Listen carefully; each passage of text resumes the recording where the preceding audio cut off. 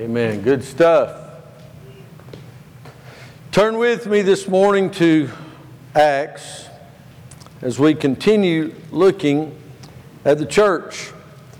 And this morning we find ourselves on the postlude of chapter 6 of the disagreements and the fussings over the widows not being taken care of, and the men of God equipping other men of God and calling them, laying their hands on them and directing them to be the server that God had called them to be. Now we find ourselves in chapter 7 as and of course you know, I've mentioned this many times, that when Scripture was written it was not divided in chapters. And so 6 flows very fluently into chapter 7, and he's speaking about a man by the name of Stephen. Stephen was one of the first deacons. He was one of those server of tables. He was not a power broker. I don't know where in the world that developed. It's just been in the last 100 years. But Stephen was a man of God. Now I want to ask you something this morning. Have you ever been so excited with news, something had happened in your life, maybe it was a great deal, or you found something that had been lost for a long while, and you were just so excited about something that happened in your life, your child was engaged, or your child made the academic honor roll or whatever, that you walk up and someone's talking and you're so excited you're willing to interrupt them. You don't even realize that you're interrupting people wanting to tell them the great news you have. You've done that? Thank you, Pam. Thank you. We have one. Do we have two? We have two. Thank you, Nancy. Pretty boys, 3. Have you ever just been excited with news you wanted to tell someone? Becky's mother was always so excited about giving gifts, she could not stand to wait. And so if she bought it before midnight on Christmas morning, you would get it before Christmas.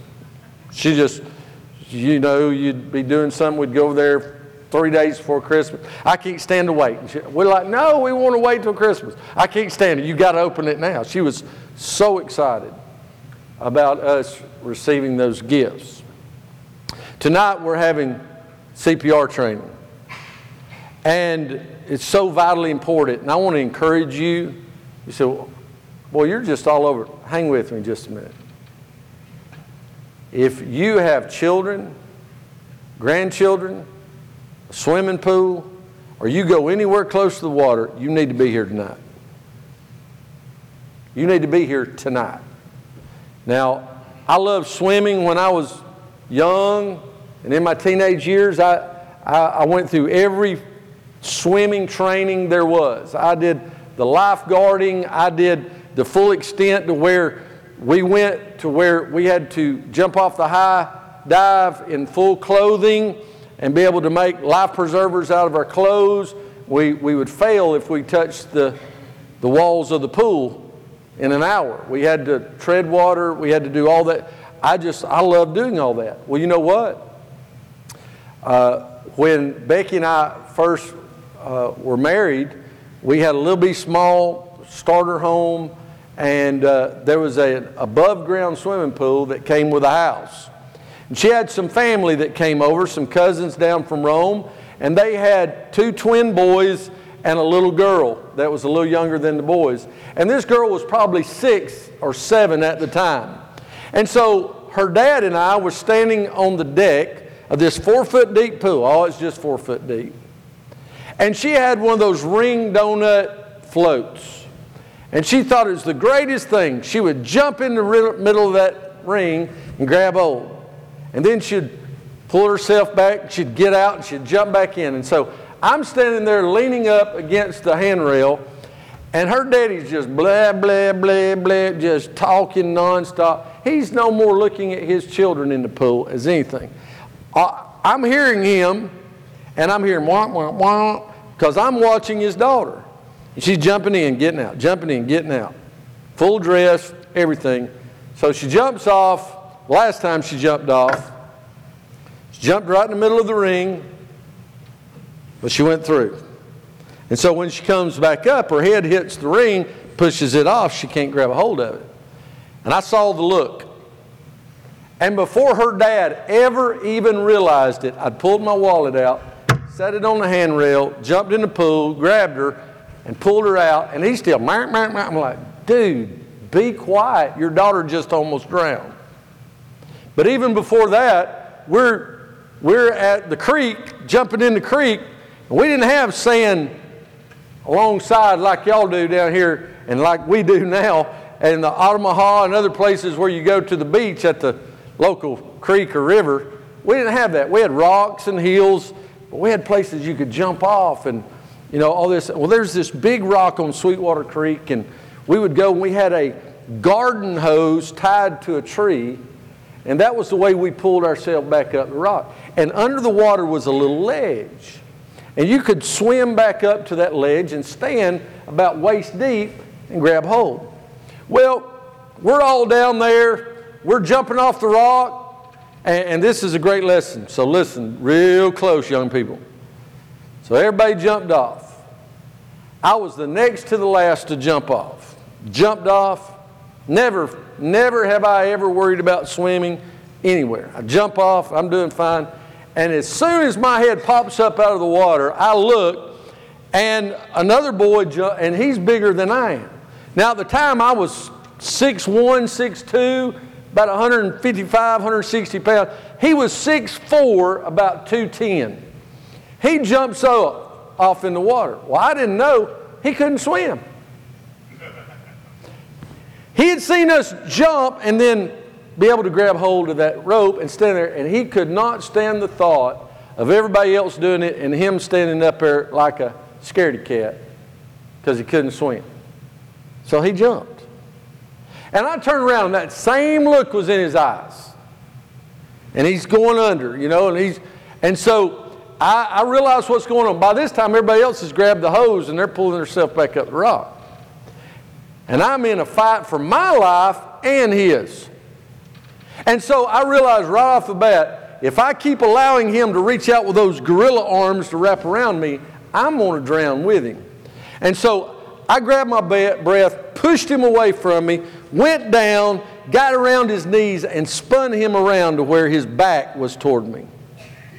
And I would grab hold, I came up, get air, and he'd be floundering around, and I'd go down and I'd grab him and I'd tread with all my strength and get his head above water where I knew he could get a good gulp of air, turn loose and try to push him toward the rock, come back up and scream, "He's really drowning, somebody help me."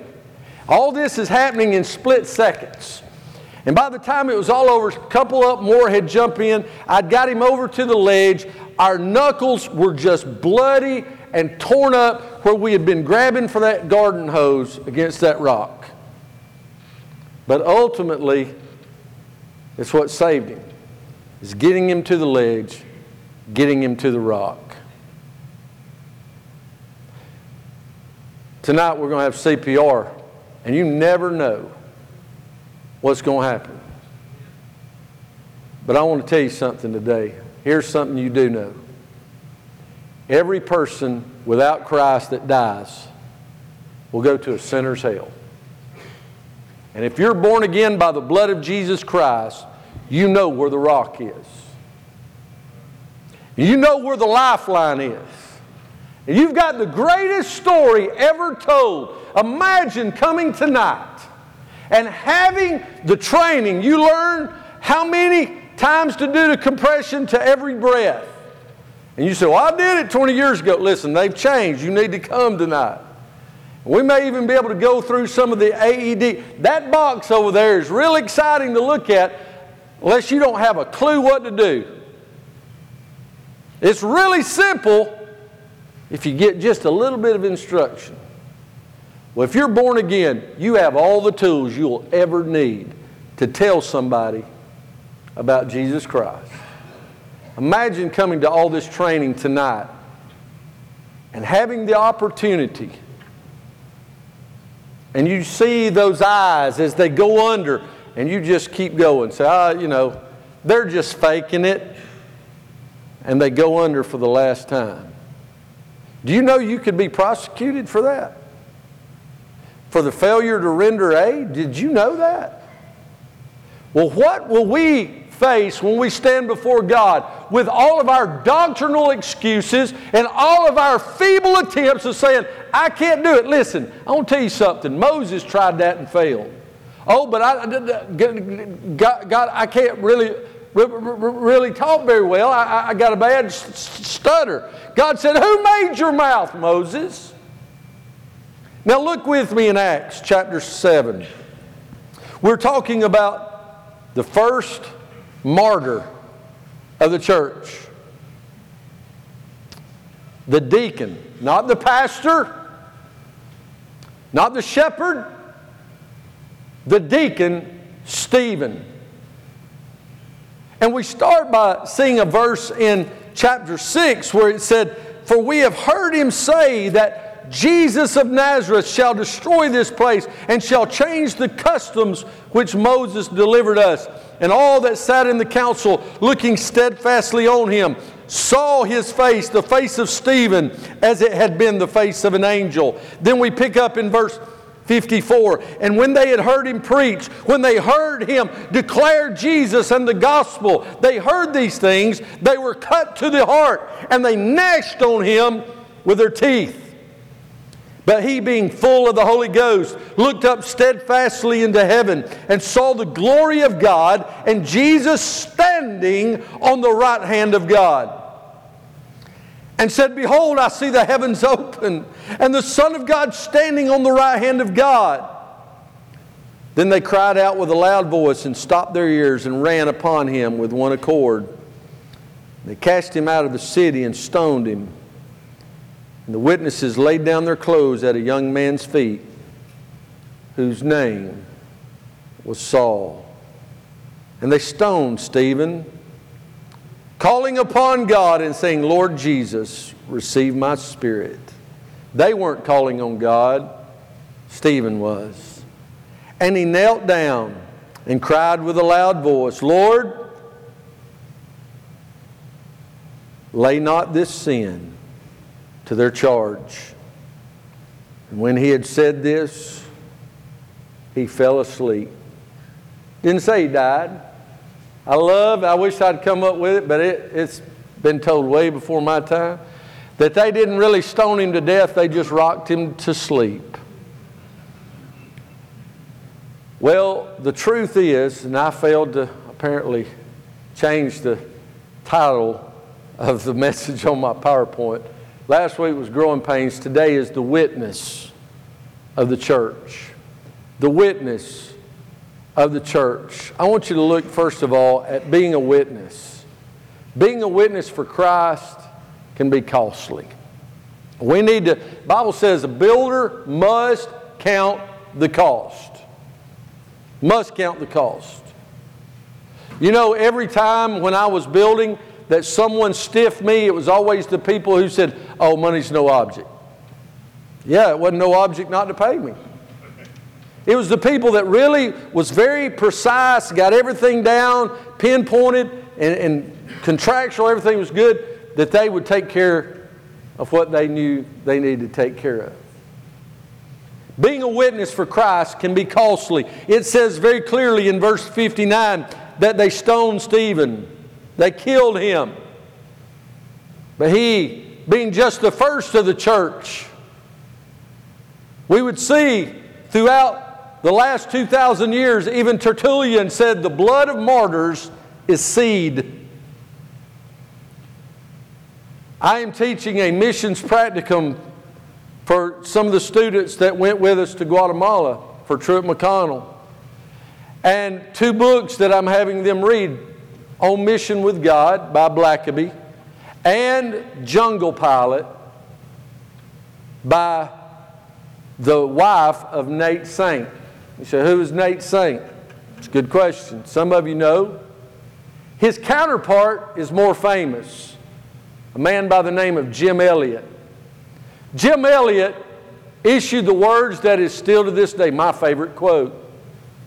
He is not a fool to give up that which he cannot keep, to gain that which he cannot lose. If you've ever read anything by Elizabeth Elliot, was Jim's wife. You see, Jim Elliot, Nate Saint, and 3 other believers had been reaching out to the Auca Indians in Ecuador. They had flown into this very remote place where they literally flew in on Ecuador's Otomaha River and landed on a sandbar. And the Indians came out. They know who killed them later because they had the gifts that Jim Elliot and Nate Saint and the other men had brought to give these Indians, to share them with them in the love of Christ. January 8th, 1956, those 5 gave their lives for Christ. On February 5th, 1977, Ugandan Archbishop Janani Luwum was martyred for standing up to Idi Amin. If you know anything about history, you'll know he's one of the most vicious and wicked dictators of the 20th century. He thought himself to be some kind of great, legendary, reincarnated king of Scotland. He was also a cannibal. The man was crazy. And when this archbishop stood up to him, he had been ordered to stop preaching by Idi Amin, but refused to be silenced. And so they killed him. Even today, Southern Baptists, Methodists, Presbyterians, many around the globe are laying their lives on the line, and some are even dying for the cause of Christ. I remember not too many years ago where Southern Baptist missionaries, nurses in the Philippines were attacked by Muslims and killed for their faith. We have seen it happen to the Christians in Iraq. We've seen it happen to Christians in Pakistan. We've seen it happen all around the globe. Being a witness for Christ can be costly. And so we see the price we pay cannot be compared to the price that Christ paid for our sins. He said, I don't know if I can give my life. Listen to what he said in verse 53. He tells us, who have received... Well, let's back up and look at verse 22. Which of the prophets have not your fathers persecuted? Stephen just told them the truth. Listen, what did they do to Jeremiah? Y'all remember what they did to Jeremiah?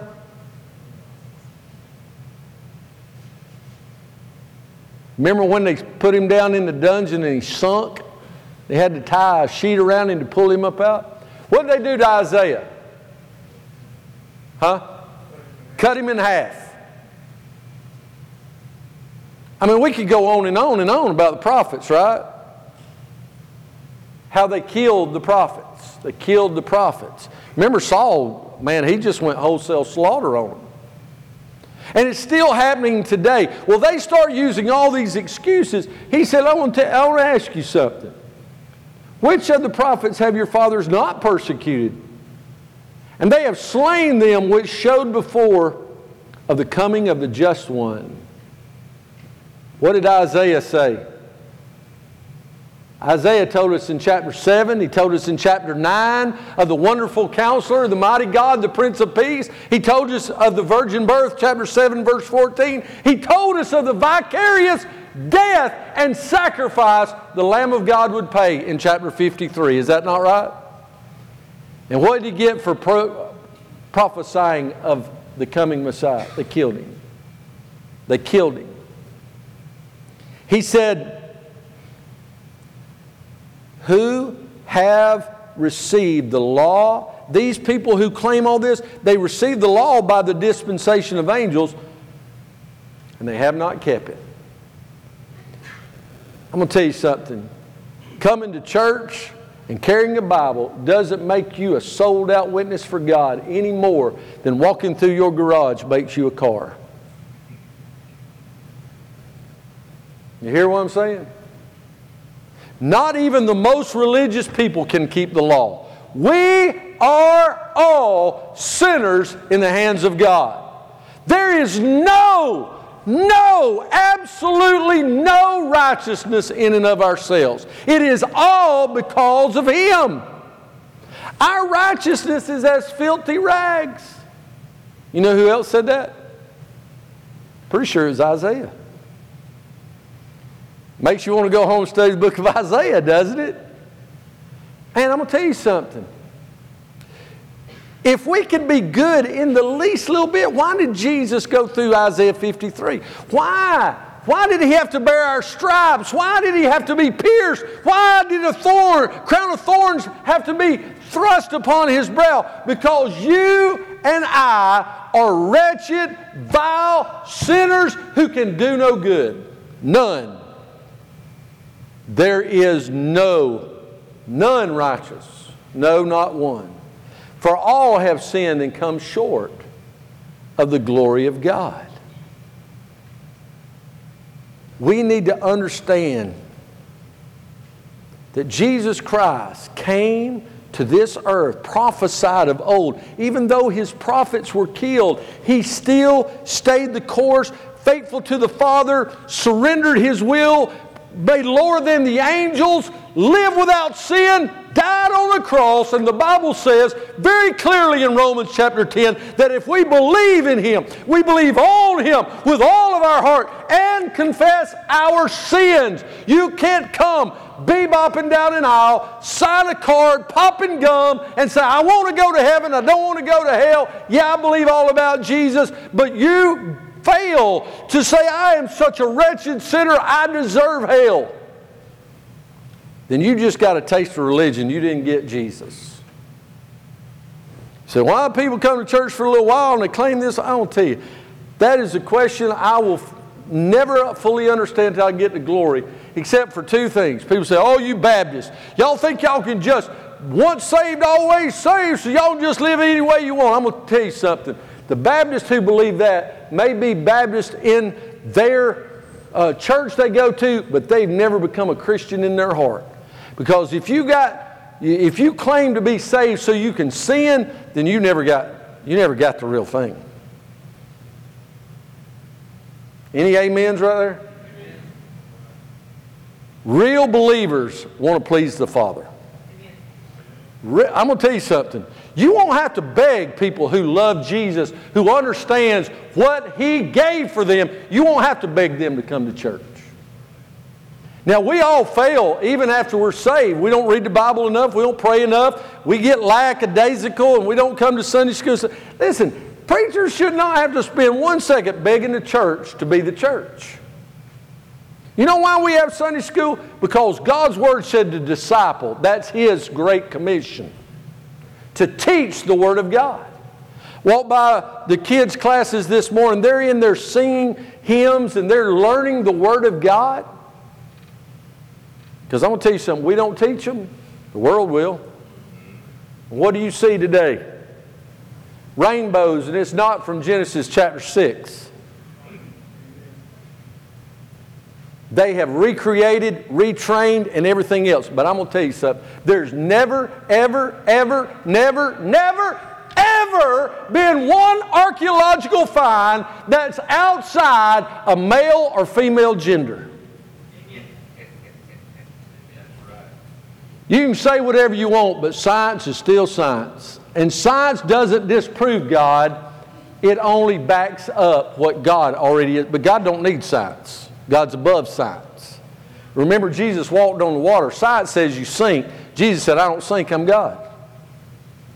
Amen? They saw Him on the Mount of Pentecost for a second, and then all of a sudden, He's gone. They said, hey, why are y'all standing here gazing up? Do you not understand? He's above creation. He is the Creator. But the same one you look at, He's coming the same way. Amen?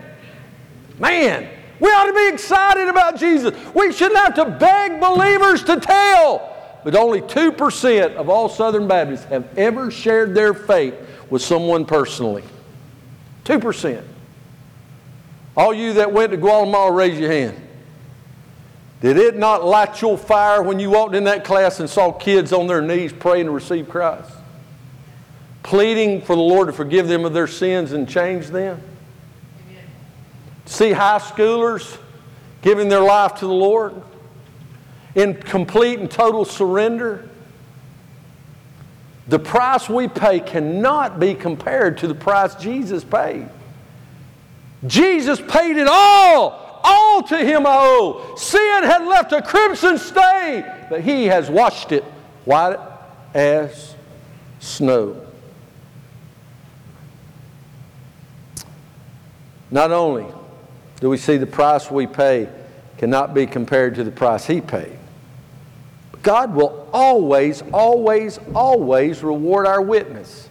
Now, I've never seen this. Olin, this blew my mind this week.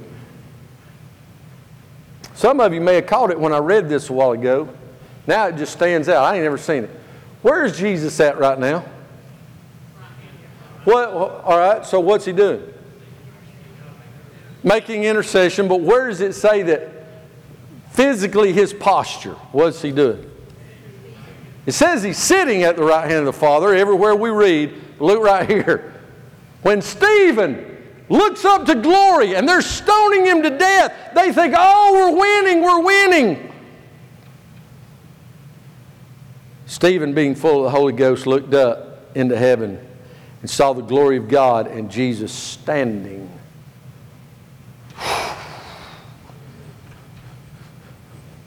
Standing on the right hand of God.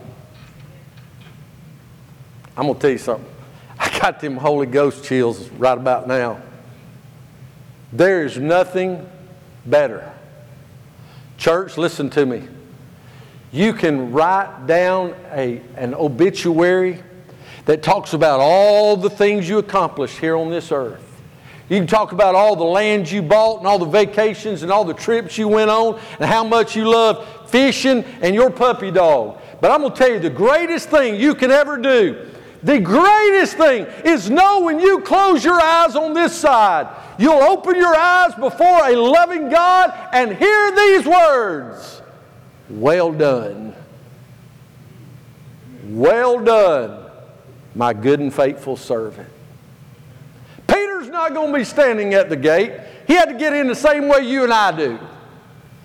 Now, you can tell all the funny jokes, and they are funny. Put Peter up at the gate. That's fine. But truth be told, that ain't the way it works. God always rewards. Do you understand what went on? Jesus is sitting right here, and the Father's sitting there. And when Stephen looked, heaven opened, and Jesus stood up to greet him coming. The Son of God stood up for Stephen. Would He stand up for you? Are we living a life that pleasing to a Heavenly Father? I mean, oh man, do you understand? Precious in the sight of the Lord is the death of His saints, and though it broke God's heart that they were mistreating His servant Stephen, this deacon being so faithful in preaching the gospel without any kind of addition to it, just simply proclaiming Jesus. It broke God's heart He would suffer, but it so thrilled Him to death that He knew his eternal existence. He stood up. That overwhelms me. I'm in awe. You see, the thing about it is, Stephen understood spiritual warfare. He understood the whole idea of spiritual warfare. We don't. We get it all jacked up. He said back in chapter 6, verse 8, and Stephen, full of faith and power. What kind of power? Now, I like guns as much as anybody, but guns won't work against Satan. Unless Satan's flying the ISIS flag and we need to load up all the planes and tanks and just deal with business. But the truth is, it says he was full of faith and power. And he did great wonders and miracles among the people. Look at verse 10. And they were not able to resist the wisdom and the spirit by which he spake. He was not doing it in and of himself. I'll tell you, the problem is when we start watering it down and we just try to be so inclusive that we have belittled and denigrated the truth. You know how you get somebody saved? They got to realize they're lost. You know, I've never jumped in to help somebody in a swimming pool. It's just, you know, they're out there having a good time. They're floating, backstroking. I just jump on top of them. Oh, you need saved? No, I'm swimming. Leave me alone. Never done that. When I saw the eyes told the story. They couldn't say anything. I want to tell you, they're walking all around us every day, and they're not hollering out, please come tell me about Jesus. But if you look into their eyes, they're saying, I am so empty. I need something.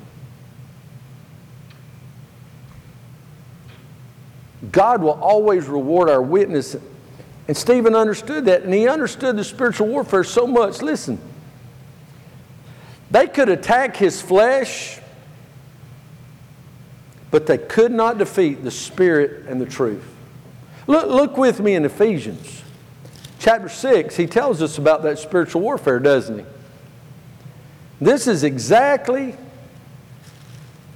the story of Stephen is exactly what Paul was talking about, because he had a front row seat, hadn't he? Do y'all understand, because of Stephen's faithfulness, Saul heard the gospel?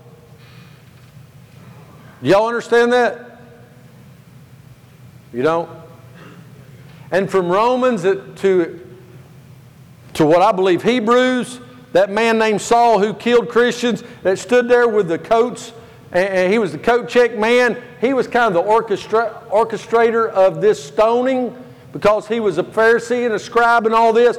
He stood there and empowered these men, cheering them on, justifying their actions against Stephen. Would be the man Jesus came to on the road to Damascus. It's why do you keep beating your head against the wall, kicking against the pricks? And Saul said, Lord, what must I do to be saved? And Jesus saved a murderer, a Christian killer, a church wrecker. And he wrote to the church at Ephesus in chapter 6.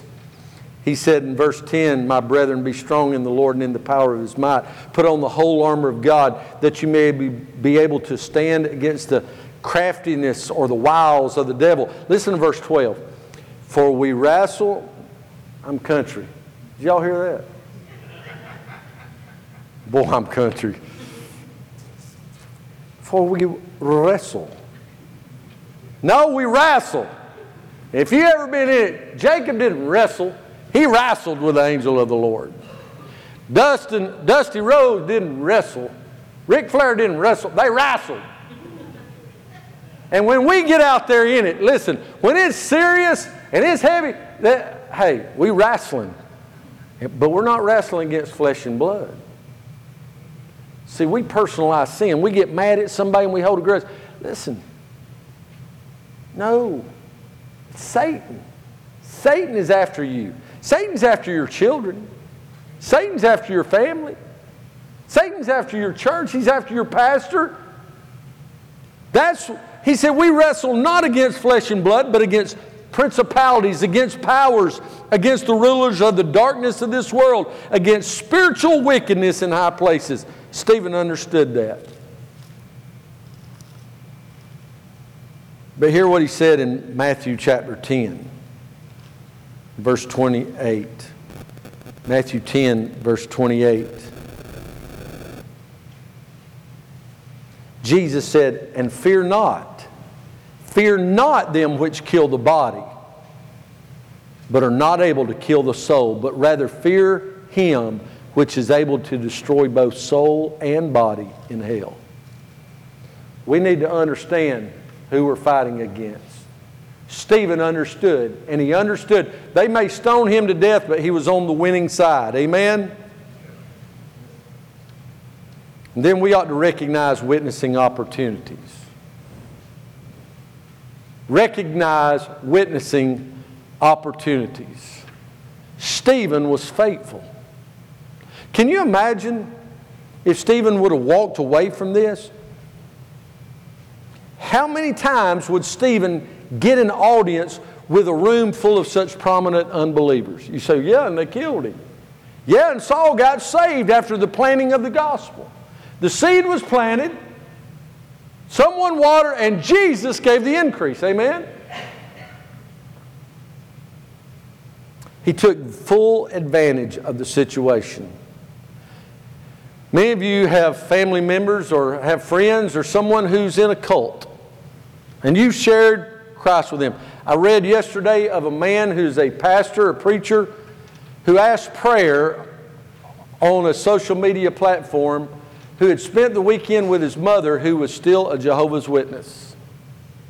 He said, my mother, I had the privilege of spending the weekend with her, and she heard the gospel. She did not trust Jesus as her Lord and Savior. She did not deny the falsehoods of her doctrine, but keep praying. The seed was planted. Church, we're not called to cook and clean the fish. We're just called to fish. It's not about success in our eyes. It's about being faithful. And let me remind those that went on the mission trip, whether 300-something professed Christ or none, if we were faithful and did what God wanted, then the trip was a success. Have I failed to preach the gospel if no one ever comes to the altar? Now, I may leave with a heavy heart or something, but I'm finally maturing enough to know that, hey, if no one comes to this altar, does not mean I failed. Does not mean I didn't preach the gospel. Doesn't mean I didn't share. I've had people, I asked one not too long ago, hey, do you know Jesus? Yes, I know Jesus. Don't you want to place your faith and trust in Jesus? Not right now. What more could I have done right there? Nothing. Because I can't make them. And I can't save them. I couldn't save my own children. But you know what? When I was 7 years old, I couldn't even save myself. It was the blood of Jesus. And it's got to be the blood of Jesus. But here's the deal. Stephen was faithful. He was faithful with this group. What if Paul had walked away from the Areopagus? He could have walked by, you remember in Acts chapter 17 at Mars Hill? And there's a monument there, and it says, to the unknown God. And they're all out there doing their yoga, and they're doing their ohms and all that kind of stuff, and they're worshiping the unknown God, and all the gods, the pantheism and panentheism, everything's God and anything's God, and we're all God, and there is God, no God, and everything else. Paul could have shook his head and thought, what a bunch of idiots. They won't do any good to share anything with them. And he could have said, roll on, you bunch of morons, and went on. Said, I got to get to church. But that's not what he did. The Apostle Paul walked up and said, what y'all doing? He just got in amongst them. He just waded up in there. He said, what y'all doing? Oh, we're worshiping. Really? What's the deal? Well, you don't see our monument? Now, we're Greeks. We're open-minded. Y'all ever heard that? Y'all a bunch of Christians are closed-minded. You need to open your mind. You need to understand there's some very, very prominent people that some of us have listened to and followed in past years that have gone off their rocker in the last few months, who says that we should open our mind and be more inclusive. That God understands. I'll tell you what God understands. God understands that sin was brought on by disobedience and that it kills all of us, and He sent His Son, and there is no other way, and God's not changing. God's not going to change just because you're a famous woman teacher. God's not going to change because you're a president of a seminary. God's not going to change because you're the United States of America and you're a very famous artist or musician and everybody ought to just follow what you say. Hebrews 13, I'm pretty sure still says Jesus Christ the same yesterday, today, and forevermore. And whatever the scheme and lie of Satan does not matter. He's still the same. Listen, Stephen was faithful. Paul was faithful. And he said, I tell you what, y'all see that monument? I hear what you're doing. Now, I understand all that open-mindedness. I've studied under Gamaliel. I've done all that stuff. He said, I got great news. Well, what is it? Y'all want to know who that God is? I'm going to tell you. And he started preaching Jesus to them. And no doubt many were saved, because we see many churches pop up. You know, Decapolis was an area of 10 cities, and churches began to spread all over the place. Why? Because Stephen, in his faithfulness, number one, was intentional. We at Eastside Baptist Church must be intentional. And when I say intentional, I mean we need to pray seeking God's face and expect God to use us. If you pray today, God used me to share my faith with somebody, then we ought to expect it's going to happen. We must be intentional about sharing the gospel with Jesus Christ. Every day you're on mission. Every day. Every single day. You're on mission if you're faithful to the cause. Don't be AWOL. Expect God to use you. Be intentional about your life. Be intentional. Hey, what you got to do this week? Oh, it's just a standard week. My mama asked me that every Sunday night. What you got to do this week? Just regular stuff? I said, yeah, just regular stuff. Prepare a message, stuff. I said, but stuff pops up along the way. But you know what? I'm going to go eat somewhere sometime during the week. I'm going to eat at Dairy Queen, or I'm going to eat at Hootie's, or I'm going to eat at Harry's, and I'm going to see somebody. I may go by the police department. I may go by the fire department. I never know. Yesterday, I was in town, and when I left town, all of a sudden, all these flashing light volunteer firefighters started coming by me, and then a Claxton police officer come flying by me. Well, we was past Hagen, almost to Belleville. I was right at turning in down Lake Strickland. I said, well, if Claxton police going out there and all these other firefighters, I'm gonna go just see what's going on. As chaplain, I have no earthly idea what's happening. Honestly, you want me to tell you what I thought? I said, Lord, please don't let this be a domestic. Don't let this be, it's the middle of the day. It's not probably going to be some fire. Turned out it was an air conditioning unit. It wasn't no big deal. But you've got to expect that any moment God may be using that moment for you to present the gospel of Jesus Christ. Expect and be intentional. Be relational. Stephen was relational. He came in. He talked about them as a people, sharing the love of Jesus Christ with these people. He engaged them personally. He didn't stay in some room once a month. So our job's just take care of the building and let the preacher tell everybody. Listen, that's not the way it works. It's just not the way it was designed. Men, if you're ordained as a deacon, God's called you to proclaim the gospel. If I got sick at 9:51 on a Sunday morning, biblically and according to our bylaws, every single one of you must be ready to stand in that pulpit and proclaim the gospel. Not say, well, the preacher's not here, let's sing a few more songs. I read a verse the other day, and I'm going to read this, and then we'll just be dismissed. No. It's not what Stephen did. Stephen said, let me tell you about Jesus. And if you're saved, deacons, and I believe you are, then you'll know how to tell it, because that's what Paul told. Told him what God had done in his life. We must be relational. Paul said, I've become all things to all men, that by all means some might be saved. Relate. Some of us don't want to relate. We want to live in our little bubble. We don't want nobody to get inside our little bubble.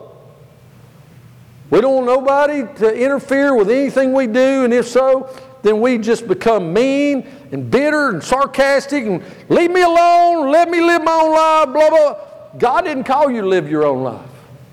God called you to live His. He said, deny self and follow Him.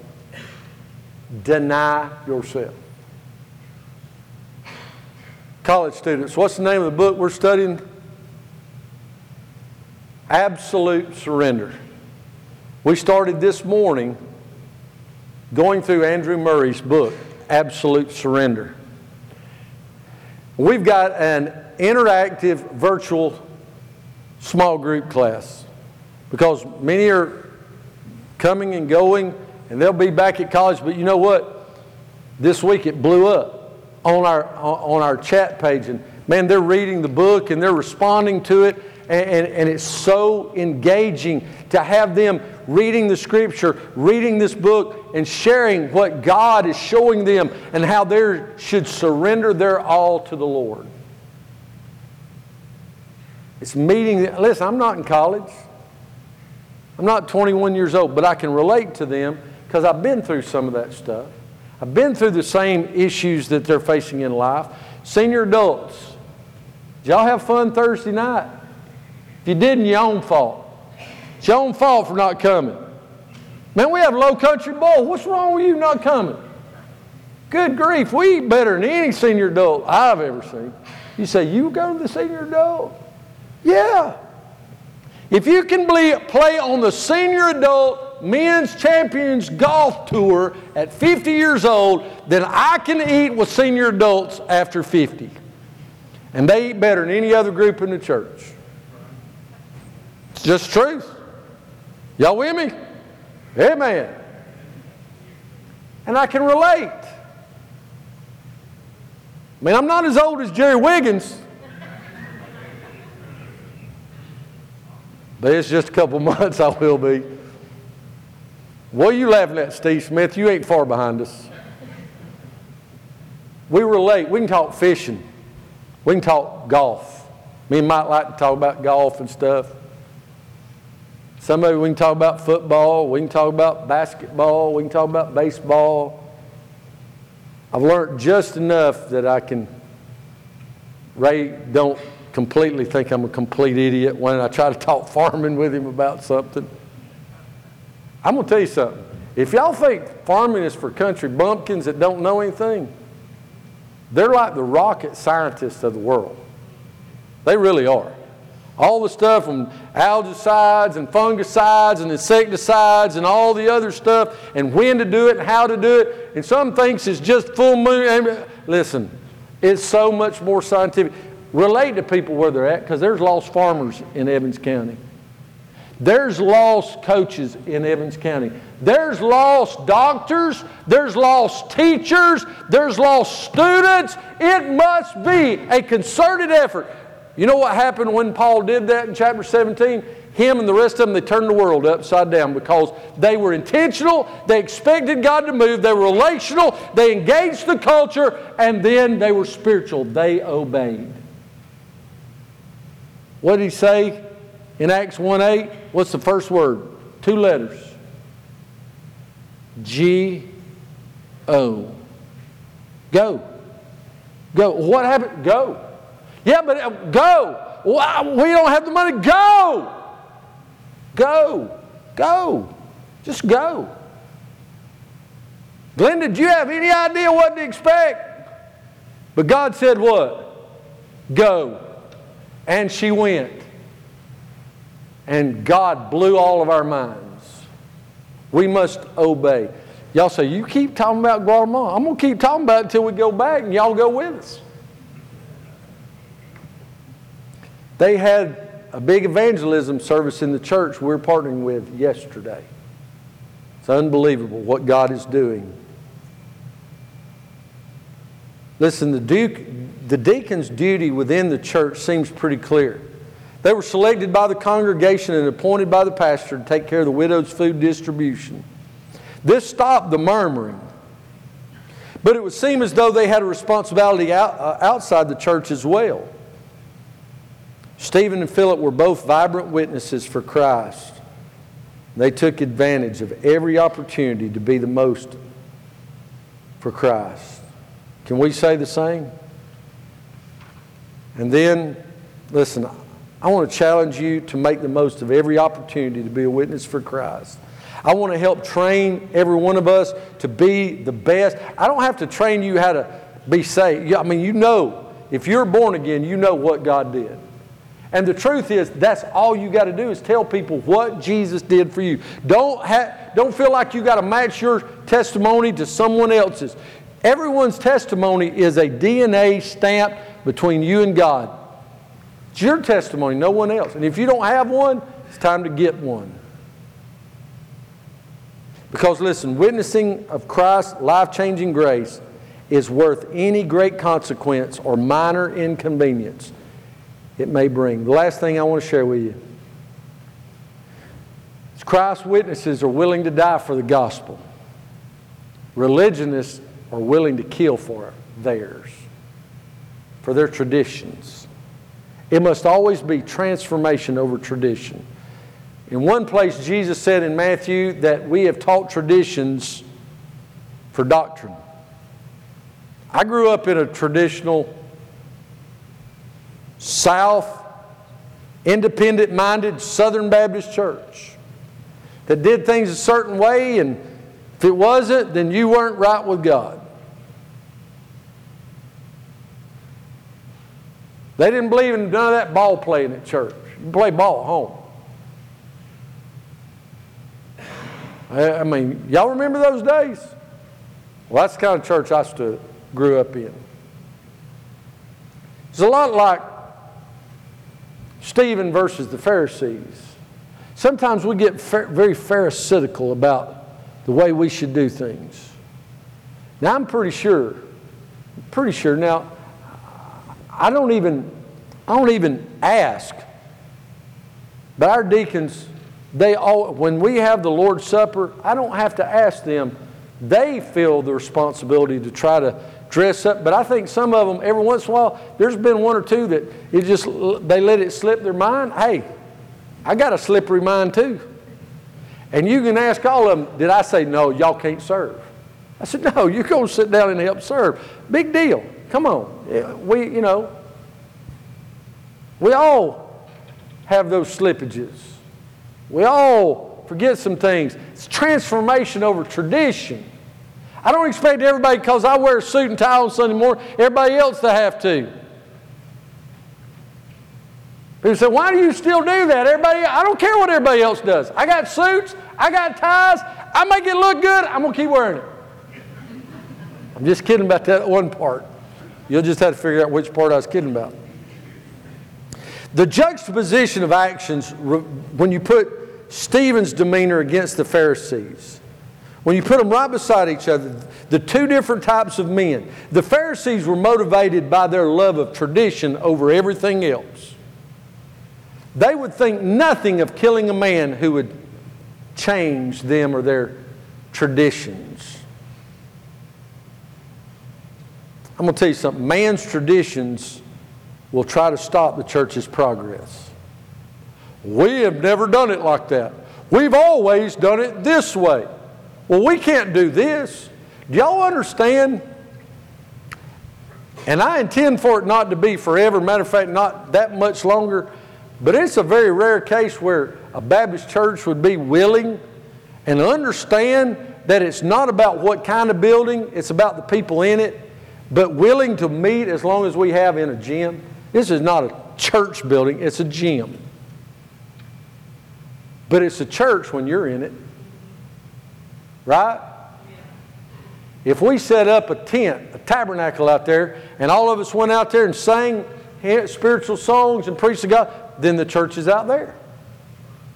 It's where the church, it's where we are. And we need to understand, it's not about the silly ideas. Do you understand the church in the 19th century Europe? Now this may blow your mind, so I want you to buckle up for this. The 19th century church in Europe almost imploded over hymns.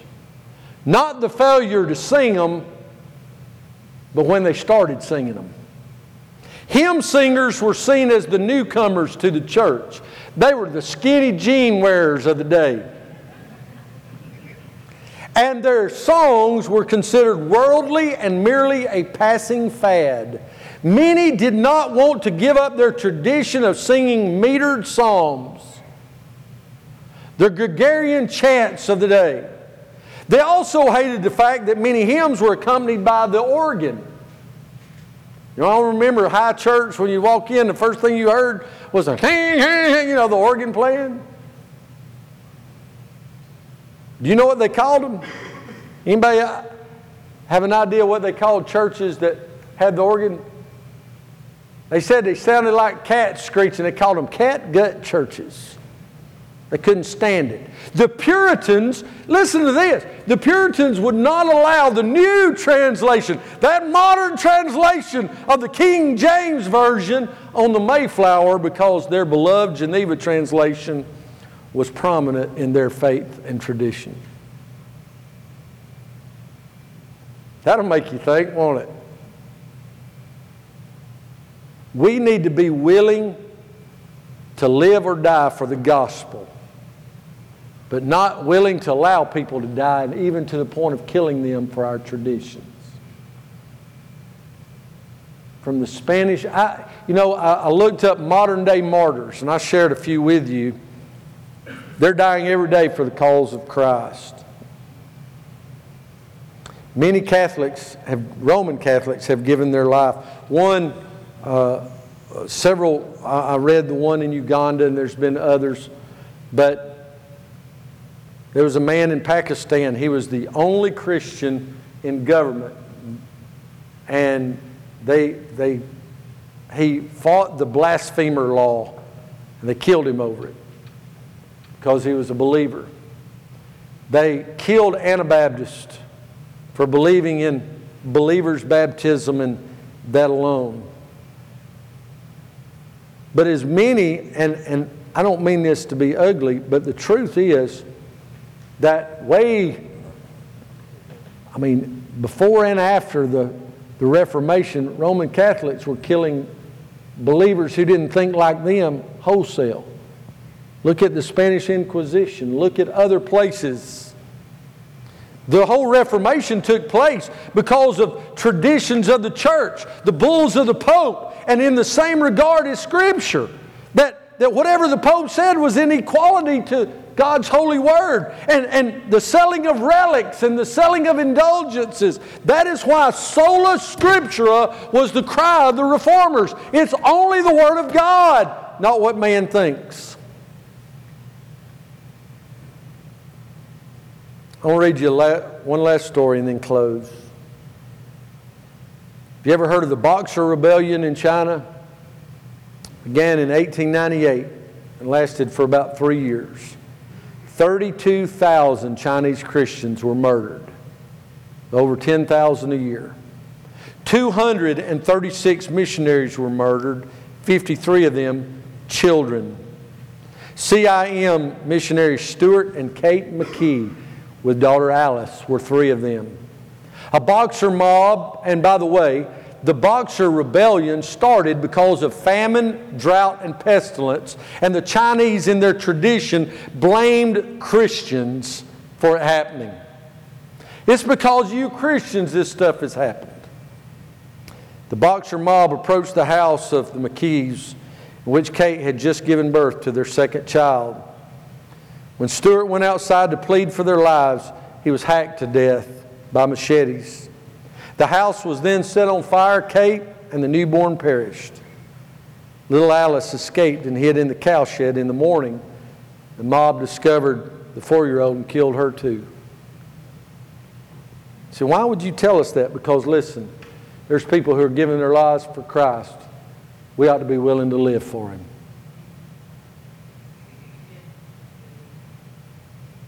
Matt, if you'll come.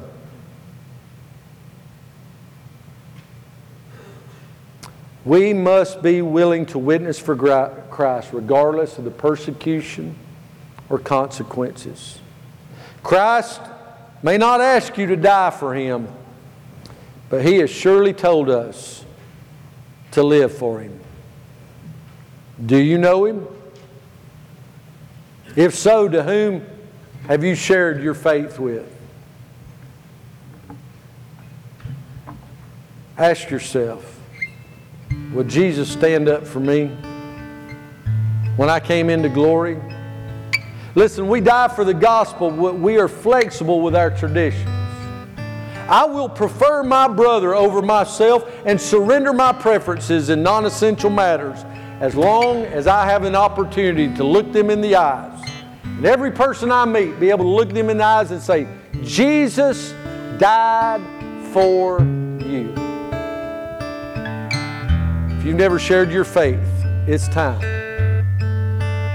If a deacon named Stephen can do it, you can do it.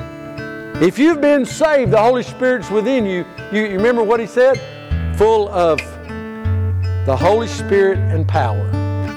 He said, if you wait on me, told the disciples, he said, you will receive power. Maybe it's time you come and say, Lord, send the power just now, that we may go and lead others to Christ. Stand. If you need to trust Jesus as your Savior, come. If you need to pray, be baptized, whatever it is, come to Jesus this morning. Surrender to Him. Your witness. When the music fades and all is stripped away.